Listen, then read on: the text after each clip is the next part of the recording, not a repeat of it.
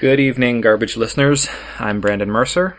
And I'm Joshua Stein. Today is Thursday, July 7th, 2016, and this is episode 33 of Garbage. Yeah. Thank you guys for emailing us this week. We had a lot of feedback, a number of things to talk about.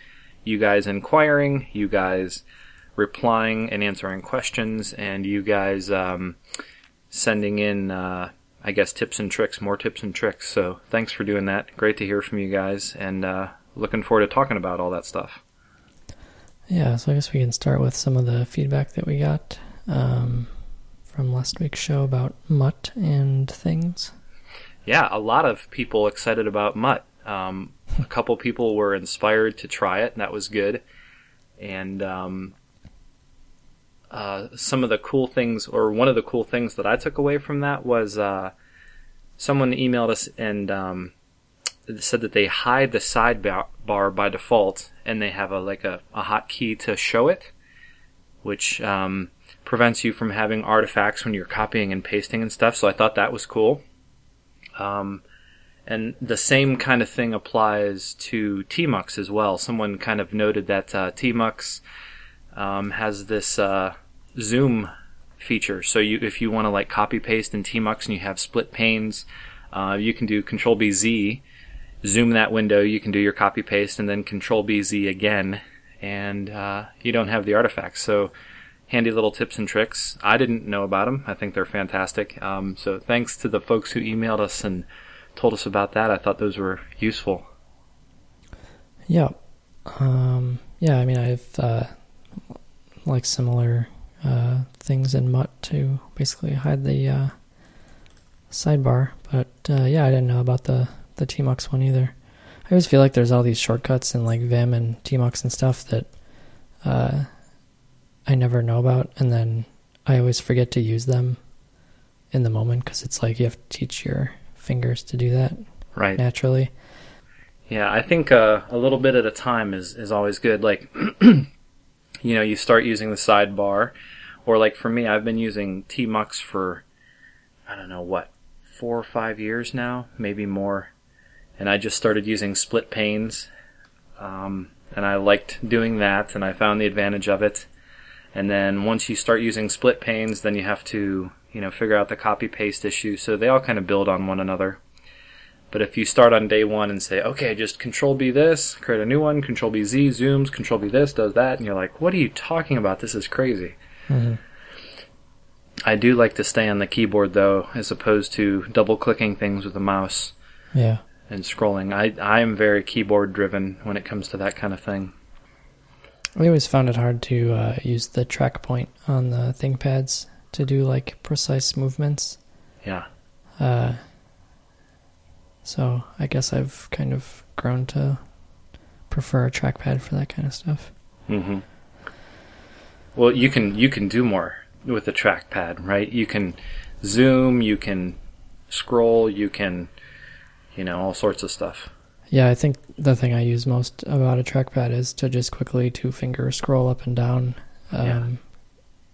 Using long web pages with a trackpad or a track point is so frustrating to have to, mouse all the way to the corner and scroll up and down and then scroll or move your cursor back. I guess that's why they had that thing where you'd I think it was you click all 3 buttons or something like that, and it puts it into that mode. At least it did in Windows. Maybe it was just clicking the middle button, where it puts the the cursor into a mode where then if you just move the cursor up and down, it scrolls, and then you click the button again and it takes it out of that mode. I don't know if it was just for Windows, but yeah. Yeah, I know what you're talking about, where the cursor changes in the screen. Yeah, and it's got a dot in the middle and then up and down arrows on top and bottom, I think. Yeah. Yeah. I mean, I've started to really learn these particular tools, Vim being one that I'm spending a lot of time on now, where going to the top of the document, to the bottom of the document, visual selecting a word, or having the cursor on a word and highlighting all the instances of it and that kind of thing. I think knowing those kind of things are really, really important, and also the navigation too. The navigation shortcuts in Vim are something that really can get you around the file very quickly. And I did like everybody else probably did when they started using Vim, and I was using the arrow keys, to move the cursor around and move the cursor where I wanted it. And then you learn very quickly to search. And then so search becomes like your kind of thing, and you're like, okay, that's more quick. And then you learn home and end. And then you start to learn the other shortcuts like, jump a word or highlight a word or insert after the next word and those types of things. And that starts to become pretty powerful using Vim. And that kind of leads me into some feed or a question that someone emailed us. We've been talking about these Vim tricks, and Hermino, he said, hey, where can I find that presentation? So NJ, huge shout out to you, because even though you weren't having too much fun with your signing party, your Vim talk is very popular. Many, many people want to see those slides. So we're going to get a link to those slides up for anyone who's interested.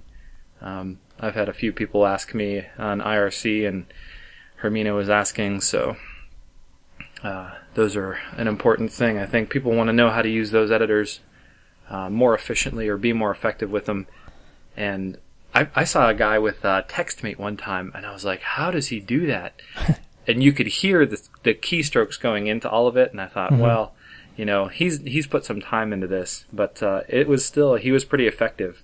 And when I watched NJ doing the Vim stuff, there were less keystrokes, and still it seemed like magic was happening. So pretty impressive stuff. And hopefully we can get that into your guys' hands, and you can have more fun with Vim and be more productive with your tools. Yeah, we'll put that in the show notes so you can find it in your podcast app or on garbage.fm. Yeah. But like that's what I was saying, like when you learn a Vim shortcut, like you have to train your brain to default to using that, like that keystroke or key, macro or whatever to do that, rather than, just quickly going over and like scrolling, letter by letter. Right. Holding down the arrow key or something like that. You have to like tell yourself, no, wait, stop, remember what was that actual command, and then type it out, and then like try and get that muscle memory down to actually go there by default. So like for me, a lot of times it is just quicker just to go back to like, I think one thing that made me a lot faster was like if I'm trying to scroll in a big paragraph or something that's a long line, instead of just like holding down the L key or something to scroll over, I just scroll down the W or hold down the W key, and it starts scrolling or moving over by words. Right. So like something like that is quicker. But then like if you looked at it and you were like, okay, it's 30 words in or something, and you just do 30 W, like it jumps right there. But then you have to like tell yourself to stop and like use the shorter keystroke, which, it's hard to do sometimes. Yeah. And then you have other people who, I was talking with a couple people on IRC, and I was talking about reading code in CVS Web versus Vim, and they said, man, if that's the case, if it's easier on CVS Web, then you're not using your editor correctly. And they were asking about code folding and that kind of stuff. And I think Vim probably even has stuff for jumping to the start of functions and all that kind of stuff. So that is something I definitely need to start learning. And the other thing that I remember, people have very strong opinions on syntax highlighting or not. And I'm curious where you fall in the syntax highlighting camp. I don't know if I've shared it before in the show notes. I can link to a screenshot of mine, but all of my colors, if you will call it that, for like Mutt and Vim and basically any other like IRSSI, everything is monochrome. So there's no colors. It's just using bold and sometimes like reverse for highlighting stuff. So my Vim color syntax is I don't know how to describe it. Have you seen it before? I have a little bit. Yeah, I can link to my my Vim RC file too, which will show it. But so you don't like to be too distracted with colors. I don't like colors, but I definitely see the benefit in at least some type of syntax highlighting, because if for no other reason, like if you are like one parenthesis short of closing something in like a kind of complicated line, the whole rest of the screen will look wrong because of the syntax highlighting, and you wouldn't know that really otherwise unless you were sitting there counting them all.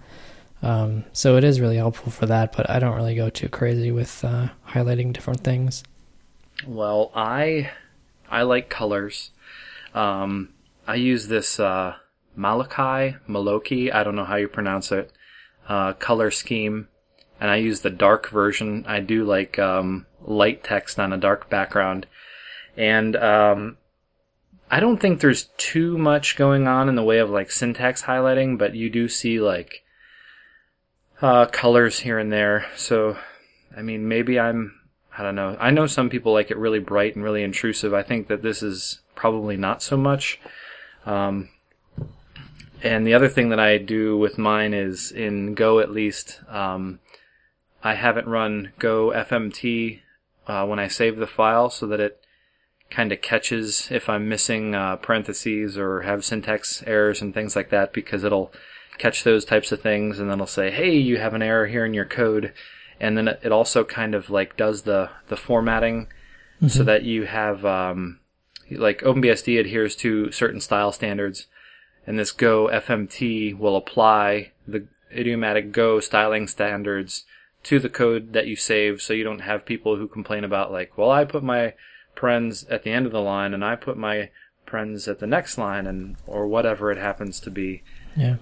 And this, that kind of like makes that more consistent, and you don't have to worry about tabbing and indenting and all that kind of stuff. It does it as you save the file and makes it consistent. And when I work with more and more developers, I like that more and more, because the style stays consistent and they don't have to think about it when they write the code, and I don't have to think about it when I read their code.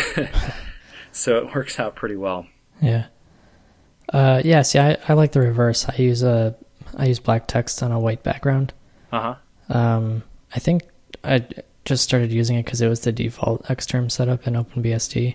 But I like it now because I've tried to go to light text on a black background, and I just can't. And I think the reason, at least for me, is that I do a lot of web development stuff, and pretty much every website that I would be working on or looking at has a light background, and right. I would find that constantly switching like virtual desktops from one that has editors with a dark background and light text, and then switching over to Firefox, which has white background and dark text, it would screw with my eyes.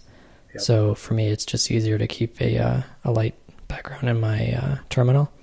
And mine's actually kind of like a really light gray. It's not really white. And the text is kind of an off black. It's not like a actual black. Yeah. Yeah, actual white and actual black are really almost a harsh contrast. Yeah. And I do the same thing. I soften my dark and my light with my background and my foreground. So it's amazing the things that you spend time on, like that you think about and you worry about. When you write code for so long, you think about the shortcuts in the editors, you think about how the syntax highlighting works and doesn't work, you think about the colors and what works for you, and really, that's one of those things where you can't say like, this one is definitively better than the other. It's really, you have to do what suits you, and you have to do what doesn't drive you crazy, because when you do that for like 9 hours a day, it's something that can really affect you. And this is an odd analogy or an odd comparison, but I got a bike fitting a few years ago, and the guy said, you're on this bike several hours at a time. And he said, if you were at work for 9 hours a day and somebody had their finger just resting on your arm, 9 hours later, you'd be going crazy. And I think this, the similar thing is true when you're looking at code, when you're trying to read a screen, when you're trying to navigate, when you're trying to do something for any extended period of time. Those minute things turn into big things. You can also compare it to like repetitive stress. Oh, that's not a big deal. It's just a keyboard key press. Well, what happens when you cut the key press action by a certain duration, action by a certain measurement, or the pressure by a quarter or whatever. It's a lot different, especially when you do it tens of thousands of times. So Yeah. interesting stuff, getting your environment set up and navigating it. And I think our users have kind of confirmed that by the feedback that we got and the interest that we got. Yeah. I mean, I constantly like tweak my my setup. You know, I'll see something in a screenshot or something. I'll be like, oh, that looks neat. Like, I wonder if that's helpful. You know, I'll try it out for a week and be like, nope, that was not helpful. I'll just go back to it. So. Yeah. You reminded me of something. We were talking several episodes ago about, I went for a while without using merge in Mercurial, and I did all the code merging by hand. And that was awful, and it made me appreciate how well merging in Mercurial and Git worked. And then I found something even more interesting. I found a configuration file. It was a recommendation. I think it was Darren Chandler or someone else on IRC. Great guy. He just knows so many things about so much stuff, and he offers up some advice. And sometimes it doesn't always seem obvious what he's talking about, and then you try it out a little later on. You're like, this is what he was driving at. This makes so much more sense now. So anyway, what it does is it shows you, on your merge, it shows you the ancestor that both versions came from. It shows you the version that you have, the other version that you're merging with, and then in the bottom it shows the merged version. So you have 4 panes. There's 3 across the top and there's 1 across the bottom. If this sounds familiar, awesome. I'm glad you found the Holy Grail, but I didn't. And what I found was, I ran a merge against a file. Mercurial did a good job with the stuff that it merged. Where it didn't, it highlighted it and showed me, and it was very obvious, and I could jump to the window and say, yep, this one pulls in, that one pulls in from over here, and voila, it's perfect, and you could see what the result was. And I don't think merging has ever worked better for me. And it was, I think, maybe only 1 or 2 lines in my HGRC file, and it was perfect, and I've been really happy with it. I've been flying through merges ever since. They make so much more sense to me now. And I don't know that it was necessarily just the way I think or anything like that, because I gave the same config to another one of the developers at work, and he was having frustration merging code, and I gave it to him, and 5 minutes later he had everything merged perfectly. So I think it's just literally like the best way to merge stuff. So yeah, made my life a lot easier. Nice. Yeah, so I guess that is that all the feedback? Or no, we had a question: how do you securely share credentials across machines? Mm-hmm. I will confess to using something that doesn't work in OpenBSD at all. I use 1Password on my Mac and my phone, on my iOS and Android phones, and it syncs through Dropbox. Okay. So I have I store all of my passwords and credit card numbers and all that jazz in 1Password, and their iOS app is very nice. Their Android app is not that great, but it works. And so yeah. And then the app, like when you save it to Dropbox, as in addition to like all the raw files that it writes there, so that the apps can sync from it, it also dumps out an HTML file, which has a JavaScript interface to the password data. So all of the password stuff is encrypted in a huge chunk of JavaScript in a single HTML file. Wow. And then you can just access that HTML file through Dropbox in any web browser. And then you can access all of your passwords and stuff through that HTML file. So when I need stuff on OpenBSD, I usually just go to that URL that I've bookmarked, and I can, quickly log in and look up a password and copy and paste it or whatever. But it's nice because it's like, it's not actually hosted anywhere. It's just a file that happens to be on Dropbox. But it's not like that, is it LastPass? That's like actually hosted somewhere. Right. Which scares the hell out of me. Yeah, I mean, it's really no different than having your credit cards in your wallet. I mean, yeah. So I do something a little bit different. I use multi-factor authentication for SSH into my machines. And so there's two pieces to this. The first is that, one, I don't really share the credentials across machines. Okay, let me back up here. So when I authenticate over SSH, I use my YubiKey. And so the YubiKey has one-time password generation. You generate a private key, a user ID, and login YubiKey generates like an incrementer or a counter on the machine. And every time you authenticate, it increments that counter. And so with SSH, I use a public key, and I use the YubiKey. So I copy the YubiKey directory with the user ID and the private key to each machine that I authenticate to. And with SSH, I generate, I just share the public key to whatever servers that I'm going to authenticate against. And then I modify my login conf to allow public key, YubiKey as the authentication mechanism for a certain user. And then, of course, there's backups in the event that I would lose my YubiKey that work with passwords.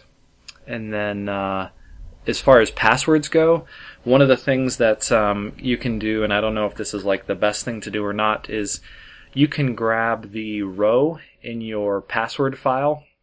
So for instance, if you have 20 users in there and you want to have the same login credential and you're using passwords, I don't recommend that for SSH, but if you are, you can copy those rows out of the password file and put them on the other server.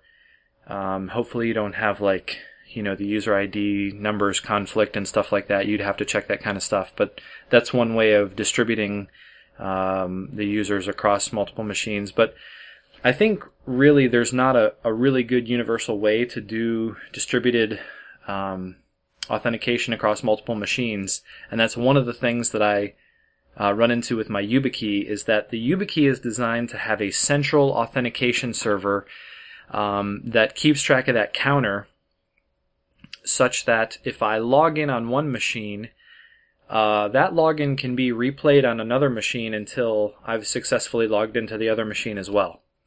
So it's a little bit broken, and I would really like to see, well, I won't talk about it until it's done, but there's some things in the work that might be worked on. Maybe we can get them working that would allow a more centralized authentication for SSH, but it's probably a long ways off. Yeah.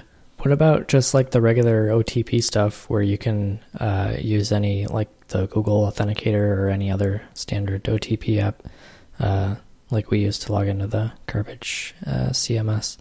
Because then that way it's based on time, so you can't replay anything older than 10 seconds or something.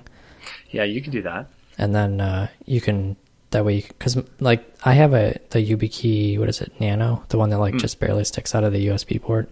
Mm-hmm. And I can't really use it with my servers because I want that extra security, but there's been too many times where I've had to pop into a server from my iPhone because I've been out somewhere and something's gone down and I can't wait, a few hours to get back home to a laptop.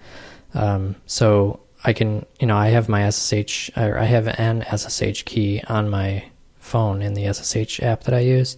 Yep. And then that key is on the servers that I will allow myself to log into remotely without my laptop. But I can't really use something like the YubiKey because I won't have it on me all the time. And right now I have 4 different laptops on my desk, so yeah. I'd have to have a YubiKey for every one of them. Well, I use the same YubiKey for multiple machines, which is what I just said isn't a very smart thing to do.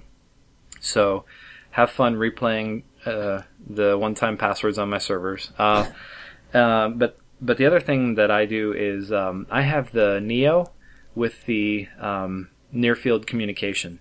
So on my Android phone, I'll like scan it, and it does send the one-time password into my SSH client, and it generally just works. But then you have to spend another $45 or $50 on another key, and they're changing them all the time and adding new features, and I don't know. I've spent a lot of things in YubiKey, and I'm not really advocating for them, but it's just what I do, so it's always an option, I suppose. But because I ran into the same thing where I was like, oh, well, what if I needed to use it from my phone? And that's what I wound up doing. I do think, as far as credentials go, you want to be using SSH public key. You probably want to be doing, if you're taking free advice from me, you probably want to be doing the 25519 curves, and you probably don't want to be using passwords, and you probably want to be doing some sort of multi-factor if you can, whether it be, what you just talked about with the single-use passwords like from Google Authenticator or whatever, or some other mechanism.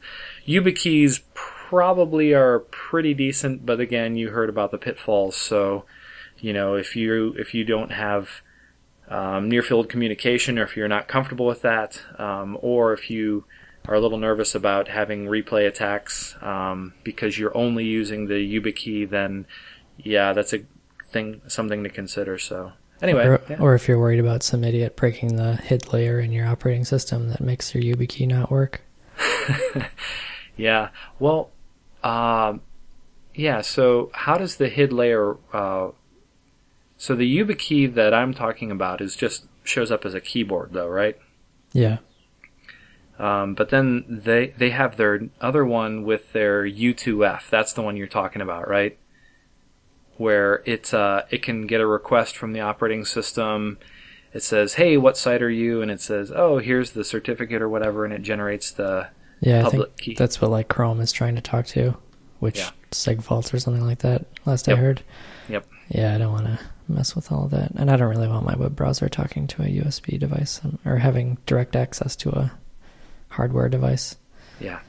No. I don't either. I mean, the idea sounded good because with YubiKeys, you can track the token across multiple sites because the encrypted single-use password is prefixed with your user ID. So if you used it for your Google account and your bank and your this and that and the other thing, someone can track that. So they solved that with public key and then broke the whole thing. By having your browser be able to talk to a USB device, which is scary stuff. Yeah. And as far as, I guess, sharing other programs to share credentials, if you have multiple users that need the same credentials, like to log into a support site or something like that, I think there's a command called pass, and it uses like GPG to basically encrypt a whole bunch of little files that each have a password in them, and you can just run the pass command, and it shows you a directory tree kind of all the credentials that you can store. But yeah, I've been spoiled by 1Password because it integrates really well with web browsers on OS X, at least, or now Mac OS. Mm-hmm. You just hit command / and it will autofill the form and all that stuff. Yeah. All right, so I guess that's it for user feedback. Well, somebody wants you to finish commit ID. Yeah, well, if candy and nuts and... how's that line go? Candy and nuts were something and butts. Maybes and butts. I don't know what the line is. Yeah, I want myself to finish it too, but I don't have the time or the resources to finish it. Yeah.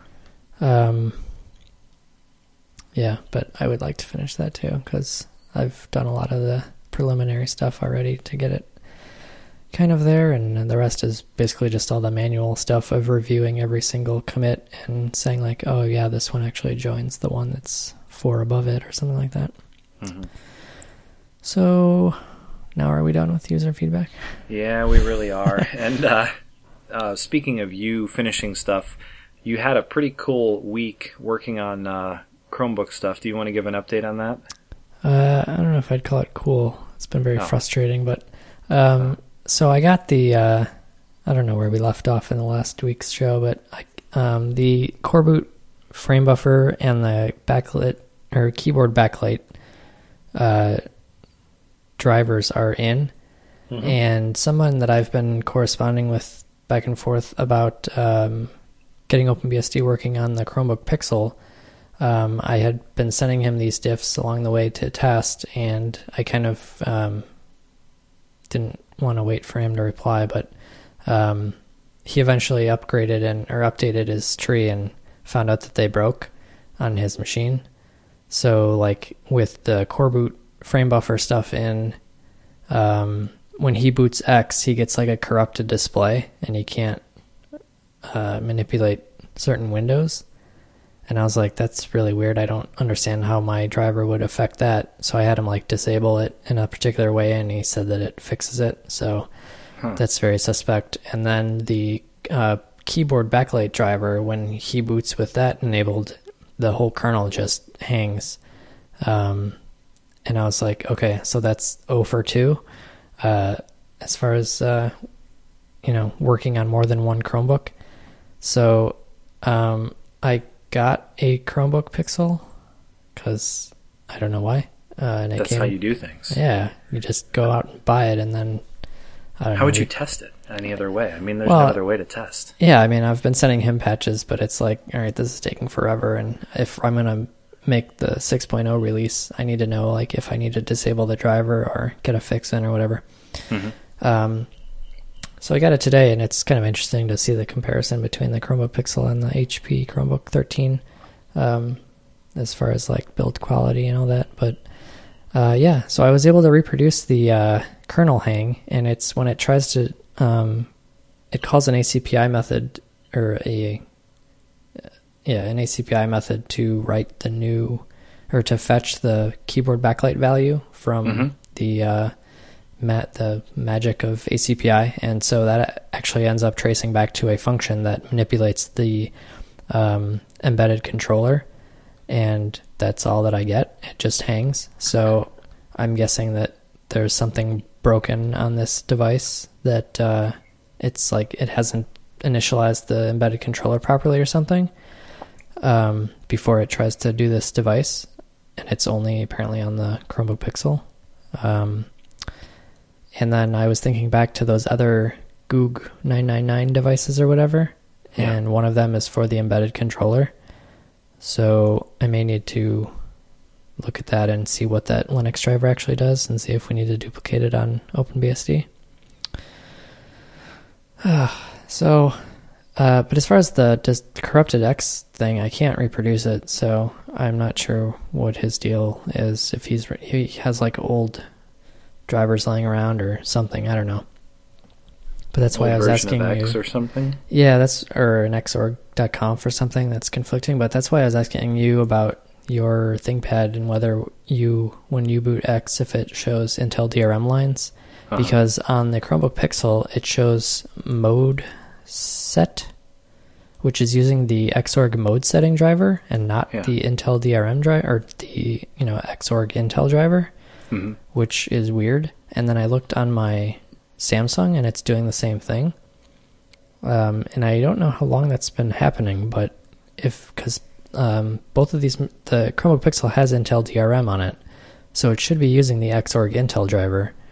So I need to figure out why it's not loading the Intel driver, and maybe that's the source of the corruption. I don't really know, but so now I'm working on that.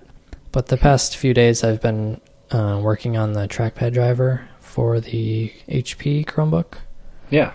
Because I had to split my dear friend DWIIC, the driver that took me forever to write for my Samsung laptop, that supports the Synopsys DesignWare I2C controller.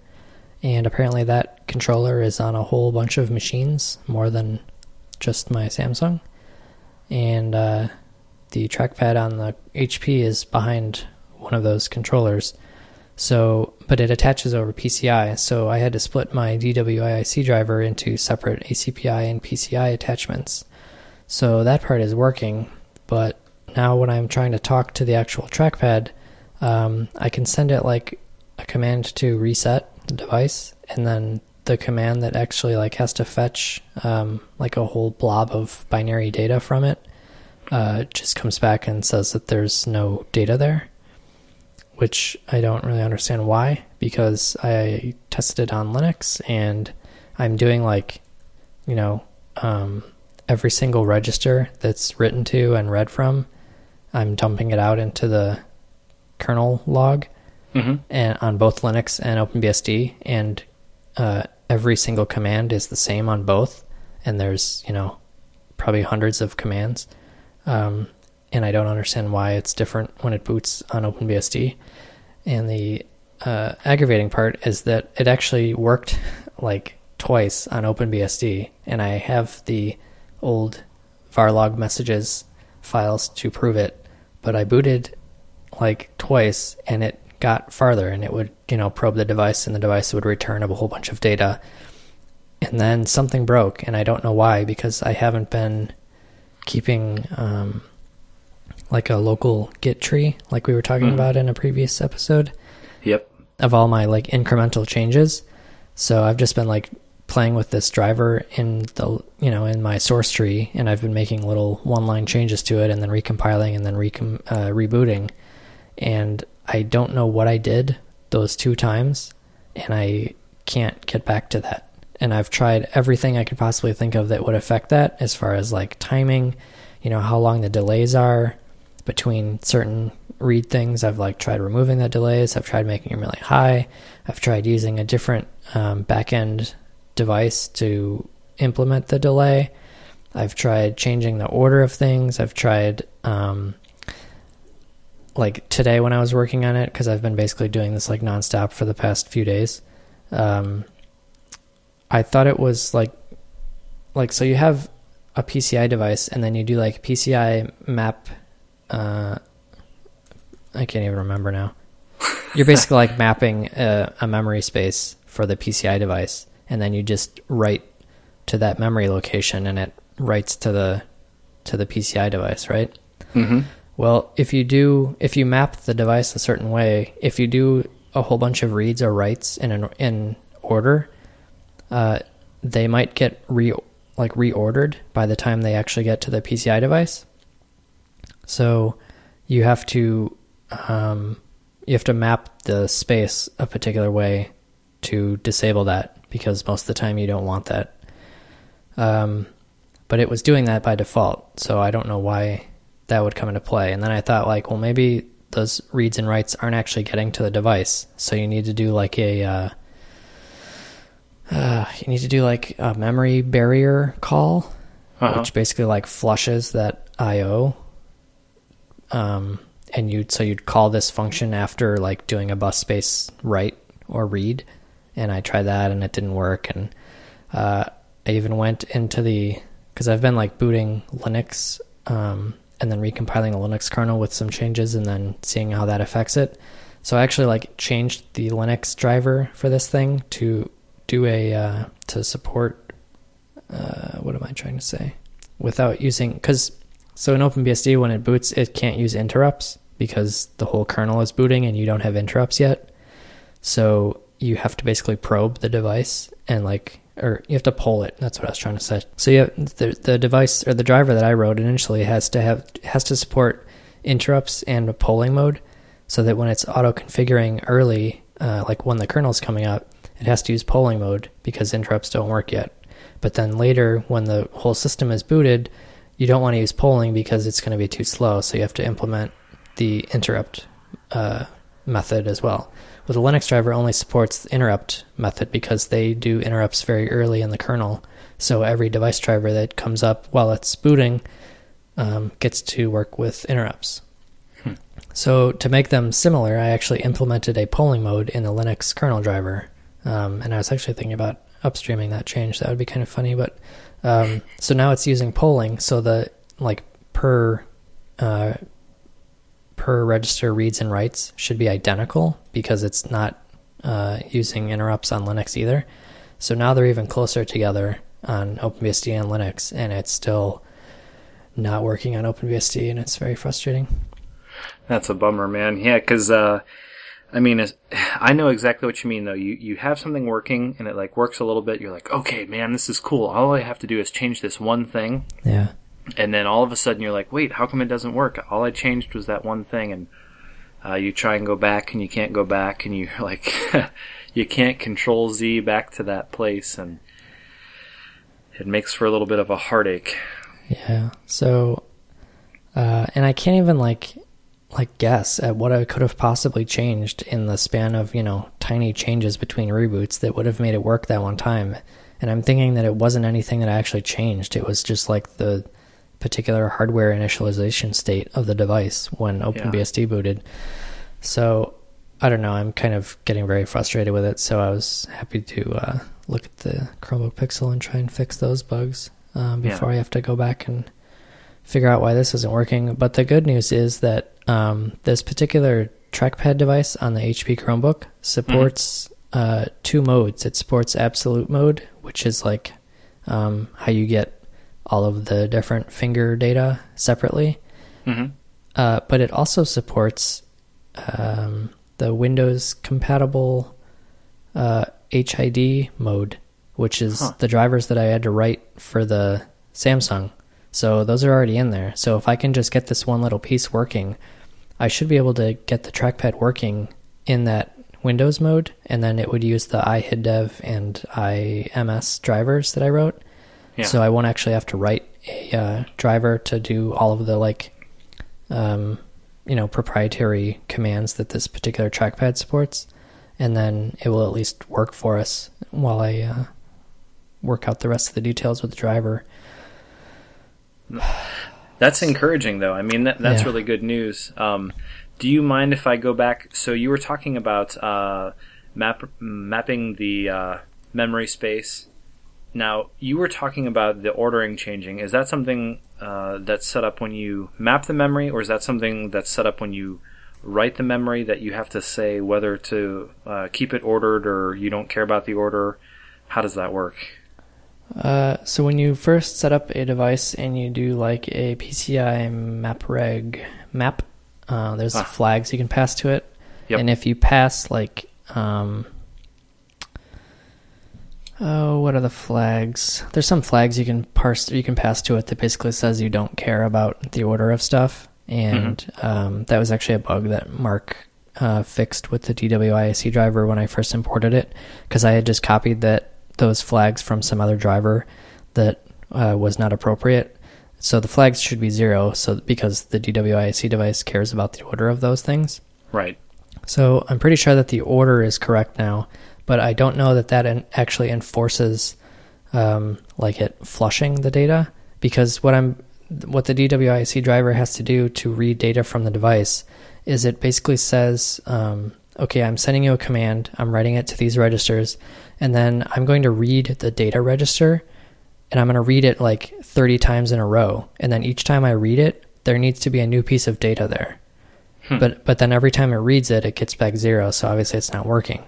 Yeah. So since it's basically reading the same register over and over again, there might be something in the way there that is like optimizing that out of the way and saying like, oh, you're just reading the same memory over and over again. So that's what that barrier command does, is you stick that in between each read or write, and then that basically like tells the CPU to flush something, and then so that the next time you go to read or write that data, it actually does something and not just like optimizes it away. The way that we're doing it on OpenBSD with like bus space read or bus space write, as far as I know, if you have the memory thing mapped with like the flag set to 0, you shouldn't need any of that barrier stuff. So yeah, it's kind of getting over my head because now it's into like CPU caching and stuff, and I just don't really understand it, and it's frustrating, like not knowing where to go or like how to figure this out. Yeah. Well, I know a guy who knows that stuff pretty well. Yeah. And he loiters out on IRC, so maybe he might offer up something. pretty good amount of time spent. How many kernels have you built to get this far? I'm literally like making a 2-line change and then recompiling, rebooting, and I've probably done that like, I don't know, 100 times. Yep. So it's a lot of work, and it's a lot of recompiling, and it's a lot of incrementing. And every time you blow away that source directory, that counter goes away. But yeah, I remember Patrick. He sent me a kernel one time, or sent me a D message one time, and I looked, and I'm reading through the D message, and I'm like, oh man, all this stuff works. That's fantastic. And when you look at the number of build that it's on, it was on something like 1,300, and I think people really underestimate the amount of time and effort that goes into this stuff. So I think that's a cool thing to see. So if you guys are out there playing with hardware, and it makes you question your abilities, just turn that around and say hardware is horrible and it's buggy and they have awful hardware. That's what I think you should. Yeah. So like since July 1st, because all the kernel messages are stored in syslog. Mm-hmm. So in the messages files since July 1st, there are 126 boots. So that's how many times I've had to try something and reboot it. And that doesn't count all the times that I've booted to my Linux micro SD card to try something and see what it's doing. So yeah, that's what I've been doing the past few weeks, and now I'm ready to pull my hair out. But hopefully I'll figure it out soon, and then we can have a mouse. How's the SDHC stuff coming? Well, I'm glad you asked. It's pretty much the same place. Okay, so I've done quite a bit of work on it, and I've been really looking at the Linux driver for inspiration, and one of the first things I found was that they have like an entire architecture for handling quirks in the hardware. And so basically their data structure has a placeholder for quirks for particular hardware. And then when they define the hardware, they you pass in a list of quirks. And in addition to the initial state of quirks, there is a secondary state of quirks that they pass on in there. And so for this particular Intel hardware, I want to say it's SPT is the family, and you look at the diff and you're like, oh, it's just this. Well, unfortunately, our SDHC and SDMMC doesn't have any kind of like facility for quirks, and so initially I tried just setting those couple flags manually, and then I booted it up and I got no different results, and then I realized that I was setting the wrong flags, and I looked back in the Linux driver again to reference like what was going on there, and I realized I had completely misread, and I was setting the wrong quirks for the hardware, and I thought, oh great, this is going to work. And so I went to go back and update the quirks again, and then I realized that I was setting them in the completely wrong part in the driver. So where I was, it was a complete wash anyway. And then the other thing that I did before any of that was I found this other block of code, and I don't even remember what it was, when I was reading another driver, and I was like, oh yes, of course I have to do that. I don't remember what it was, so this is going to be pretty vague, but I found this entire thing that it needed to happen, and I realized that we weren't even that close. Like, the hardware needed to attach before any of this other stuff could happen, and I was like, oh geez, well I'm not attaching properly, so that's when I went back and I did the quirks, and I started looking at what needs to be set. So I'm still playing around with that, and I'm still trying to hack those changes in there to see if they do indeed fix things, and then when I figure out where those need to be, I have to come up with some sort of way to implement that, because when you read the documentation, there's there's so many different little variables that you need to account for that you almost have to have a framework like this. And so we're probably going to need to have something similar to that, and I'm hoping that we don't need to have two different layers of quirks supported. Mm-hmm.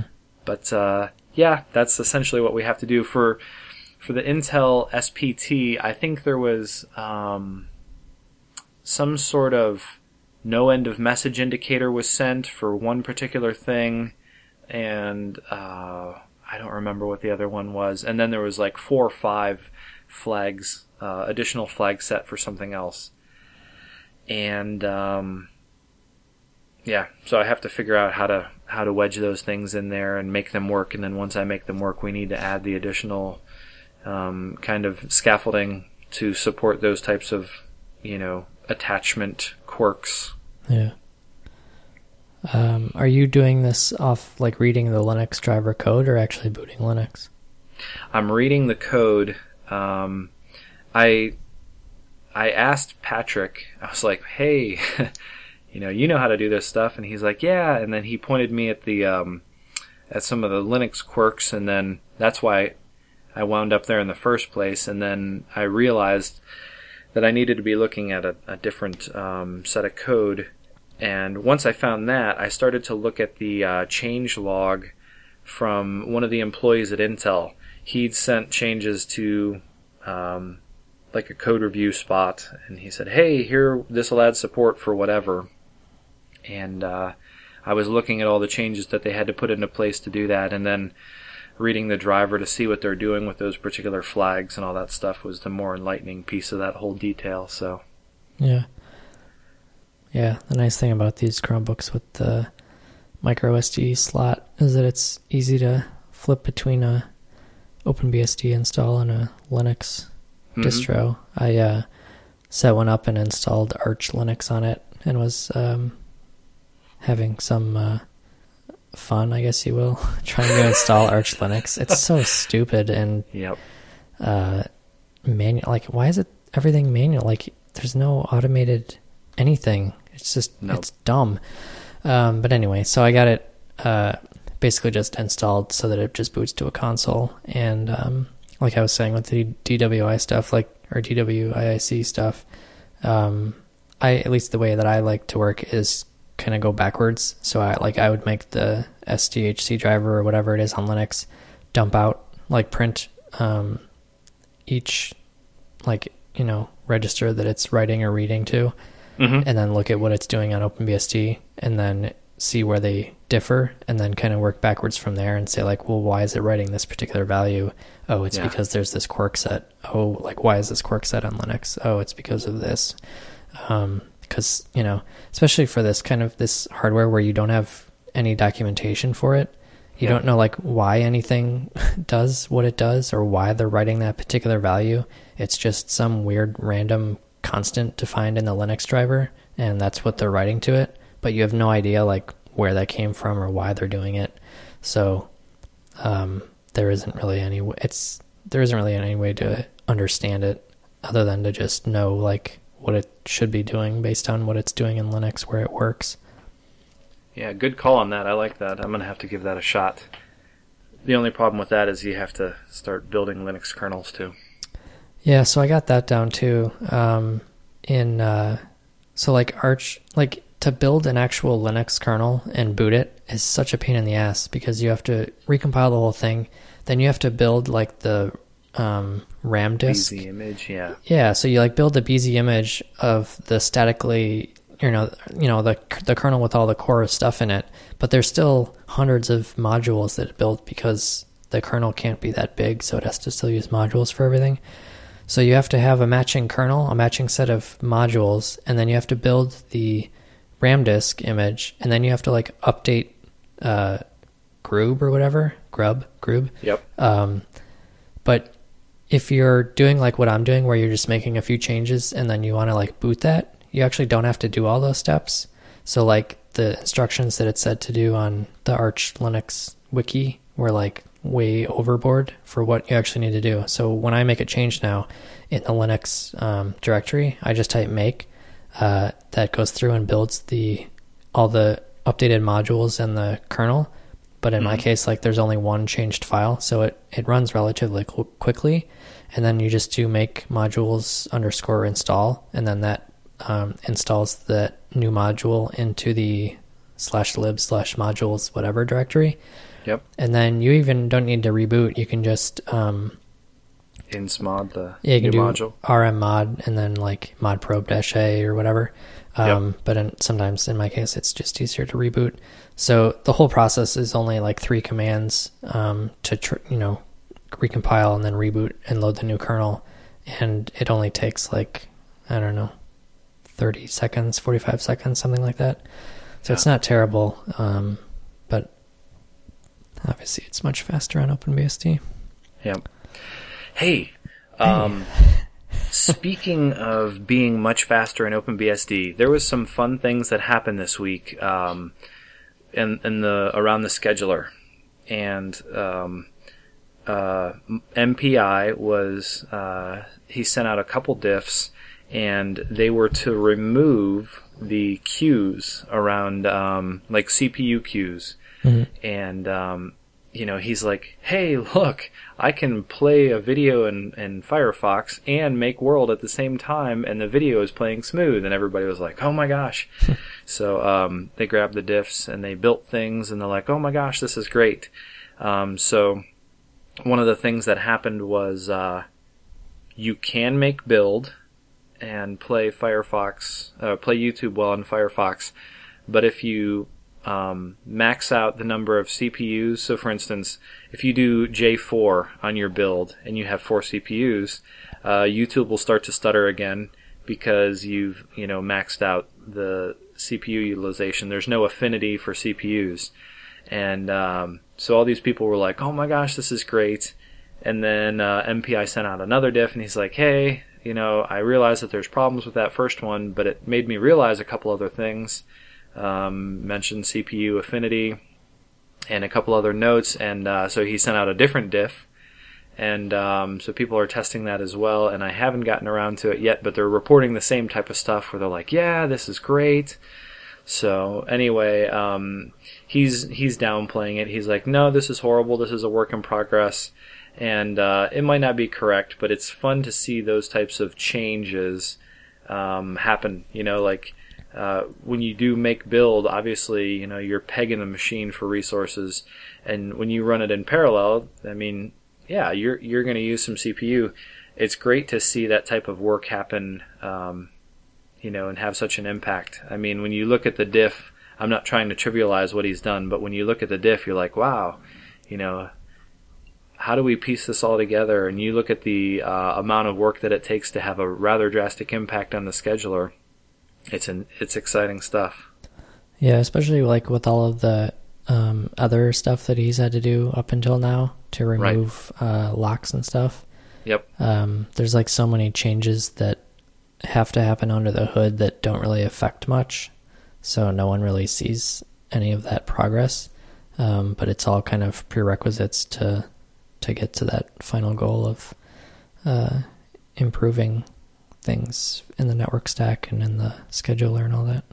Yep, for sure. Yeah, that scheduler and making use of your hardware. I mean, you paid for the whole laptop. You may as well get use of it. So yeah. Good work, MPI. Looking forward to seeing more great things. I mean, if you guys ever have a chance to buy MPI dinner or send him like some money, like that dude does some awesome stuff, and he is like so modest about it. So hats off to him, and buy him a beer or buy him a dinner or something. Yeah. So the hackathon is coming up. I don't think either of us are going, right? Well, I said, no, I can't. And then someone told me airfare was only $700. And I was like, oh, well, really? Maybe I... And then I don't have time off work because I've spent it doing other things. And then someone tried to help me out on Twitter and told me to quit my job. So that was nice of them. Is that like don't quit your day job, but they're saying that you should quit your day job? Yeah, I think so. They don't know how bad I am at this hardware hacking stuff. So, yeah. I'd like to go to the hackathon, especially now that I'm working on this stuff, but I'd probably spend the whole hackathon just sitting next to Mark being like, hey, can you figure this out for me? Yeah. Because I remember like the issues that I was dealing with DWIC initially. I was like, man, why doesn't this thing work? And I was spending so much time on it, and it ended up being like that the interrupt pins weren't being mapped properly in the kernel. And I'm like, wait, so this had nothing to do with what I'm doing? Like, that was such a waste of time and aggravation. So I feel like I'm at that point now where like I'm not doing anything that's wrong.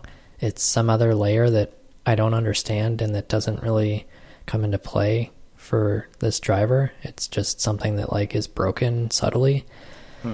So I feel like maybe I can't fix it on my own. I don't really know. Yeah.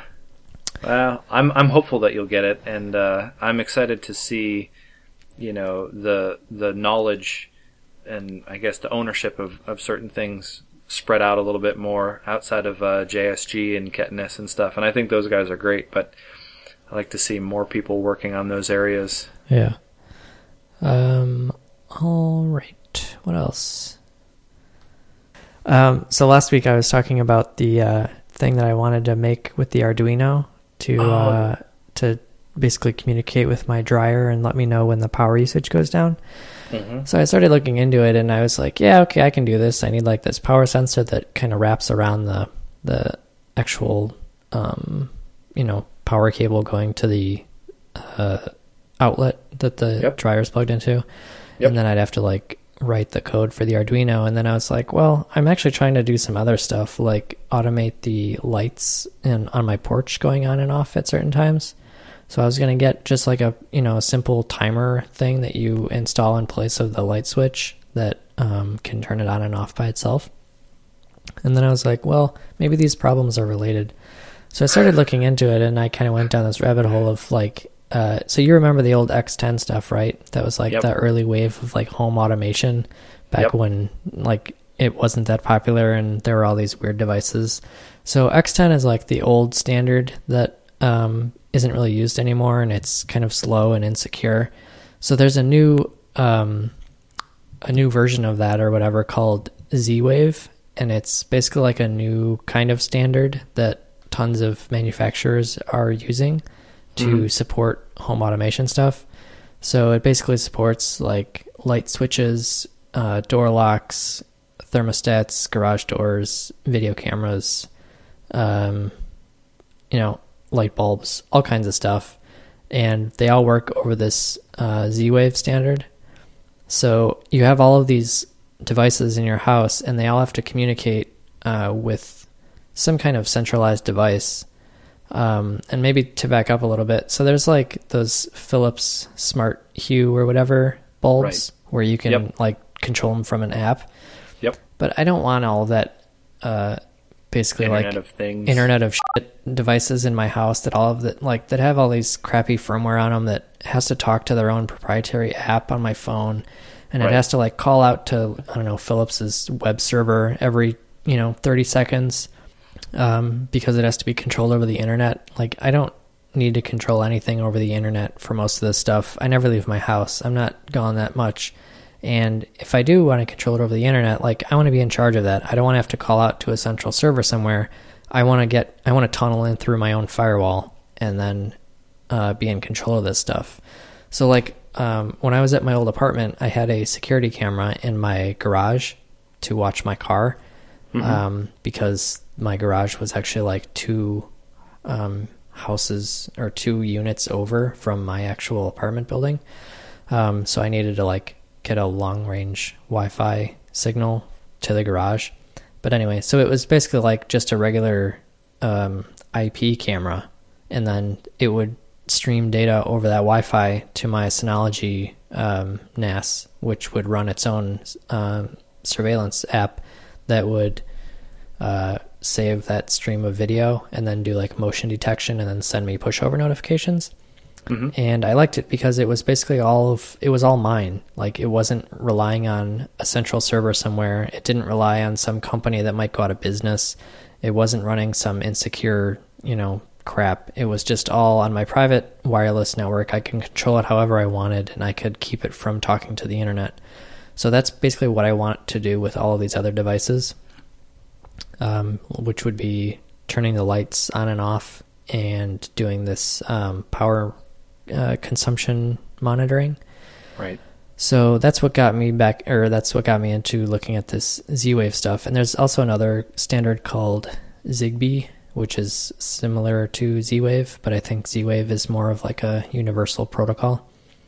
So basically you have these wireless devices that talk this protocol, and they use very little power because it's not like a full Wi-Fi signal. Right. But they have to talk to like a central controller, and then that controller is what you can do everything through, like tell the controller to tell the light switch to turn on and off, or the power meter thing that's attached to my dryer sends its data to this controller, and then the controller can do whatever you program to do with it. And it's, you know, like there's a bunch of these controllers, and they have, you know, ugly web interfaces or whatever, but some of them you can write like Python code, or, you know, do whatever you want.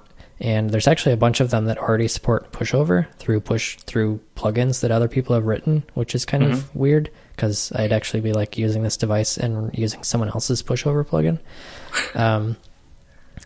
So I bought a controller and a light switch and the power meter thing, and they are arriving tomorrow, so I can start playing with them. And I guess I will report back on how it all works. Awesome.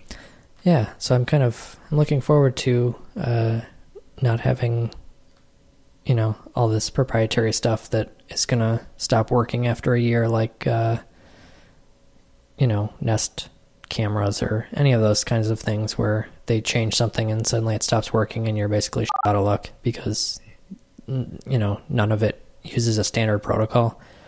And then you have to like have it all talking to the internet all the time.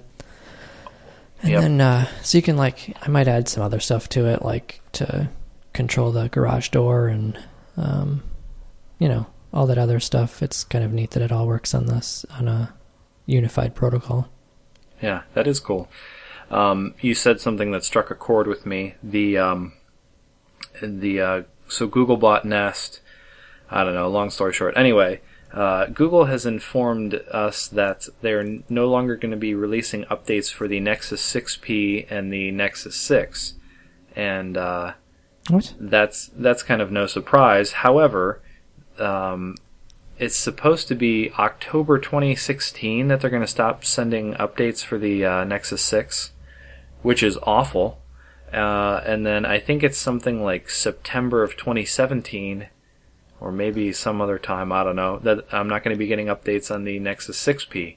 Now, I've spent more than $1,000 on hardware. Wait, didn't the 6P just come out with the 5X? Well, I bought my 6P in July of last year, so I've had it exactly a year. Not even that long, because I had the 6 first, and then I upgraded to the 6P. So yes, it's barely 2 years that the hardware's been around, and they're saying it's not going to be supported anymore. So I'm kind of ticked off about that, to be honest, and I don't know if they're trying to move away from that hardware to go to some other Google device that they're trying to get more data from you using or whatever, but it might have been my last straw with them, to be honest. Someone told me about it, and I was like, no, that can't be. There's no way. And then I looked it up, and people are pretty ticked off about it, and there's a lot of hot words being said across the internet about it, and it looks like those dates have not fluctuated yet, so maybe Google will, I don't know, maybe they'll budge when they hear enough people complaining, but it's kind of junk, so yeah, they're ticking off a lot of people right now. I just looked it up, my 5X is being end of life September 2017 as well. Yep. What kind of shit is that? Yeah, it's horrible. I mean, I had a Nexus 4 that I was getting updates for, 4 or 5 years later? I mean, I don't know. It's kind of horrible. After they went through all this, we're going to release monthly updates for this stuff. Yeah, no. That's, I don't understand that. That's like, there's these like two opposite extremes of Android where you have a brand new device like the 6P or the 5X. It runs the newest version of Android, that one that may not even be out of beta yet. Mm-hmm. And then you have the other other end of the extreme where you buy some brand new phone from some Chinese company and it runs like Android 5 or something. Mm-hmm. And then it's stuck on 5 forever. So you have to, as a developer, you have to support all these old versions. But like, there's nothing in the middle. Like, where is that phone that is running Android 6 that's going to be around for the next few years? I don't understand. Well, I'll tell you where the happy medium is. It's in an iPhone product. I mean, iPhone devices, I know people who are still buying iPhone 5 has been out for how many years now? And it still works, and it's still a viable device. You can text with it, you can take pictures with it, you can place calls with it. Yeah, I think that's where I'm leaning towards. So there's I'm looking at an iPhone or iOS support matrix, and it says that the current version is 9, and that is supported on the iPad 2 and iPhone 4S and everything above it. The iPhone 4S came out in October 2011. So that's a 5-year-old phone that can still run the newest version of iOS. And it's getting security updates. And, whoever paid $600 for that device, however many years ago in 2011, they've amateurized that out across 5 years instead of, in my case, 2. So, I wonder if it's going to run on iOS 10. Oh no, all phones starting with the iPhone 5 are compatible with iOS 10. Okay, so if Android is getting cut off, or those Nexus devices are getting cut off in September 2017, that'll be iOS 10. So that's the iPhone 5, which came out in September 2012. So that's still pretty good. And it still works. I mean, that's the thing. My device, I complained about it a few shows ago, is already getting glitchy, and they were like, oh, look, we've made it more smooth. And Ted Unangst posted something on Twitter, and he's like, good, my new 10-core phone should now play animation smooth compared to my 8-core phone, or something ridiculous like that. I was a little too upset about it to appreciate it fully at the time, but it's getting to be ridiculous and true. Maybe next episode we'll have to complain about phones. Yeah, man. Well, this episode is an hour and 20 minutes already. Yeah, I know. We should wrap it up. Lots of ranting. All right. Well, that's it for this episode. If there's anything you'd like to hear us talk about, you can reach us on Twitter at GarbageFM or through our website at garbage.fm. Brandon, how can people reach you? Can you tell that I rewrote these closing lines? I was just reading that. I was like, wait, did that change? I wanted to make it shorter, but it ends up taking longer because I keep screwing it up. Yep. I'm on Twitter. I'm at NoMercyMod with a KNOW. You're not on Google Plus anymore? Well, man, we're bad at this podcast thing. Dude, it's never said the Google Plus thing. You always just had that in. You leave ... for my ramblings. Oh, okay. Yeah. Well, anyway, you can find me on Google Plus too. I'm going to go complain about Android phones on there. I'm on the web at jcs.org and on Twitter at jcs.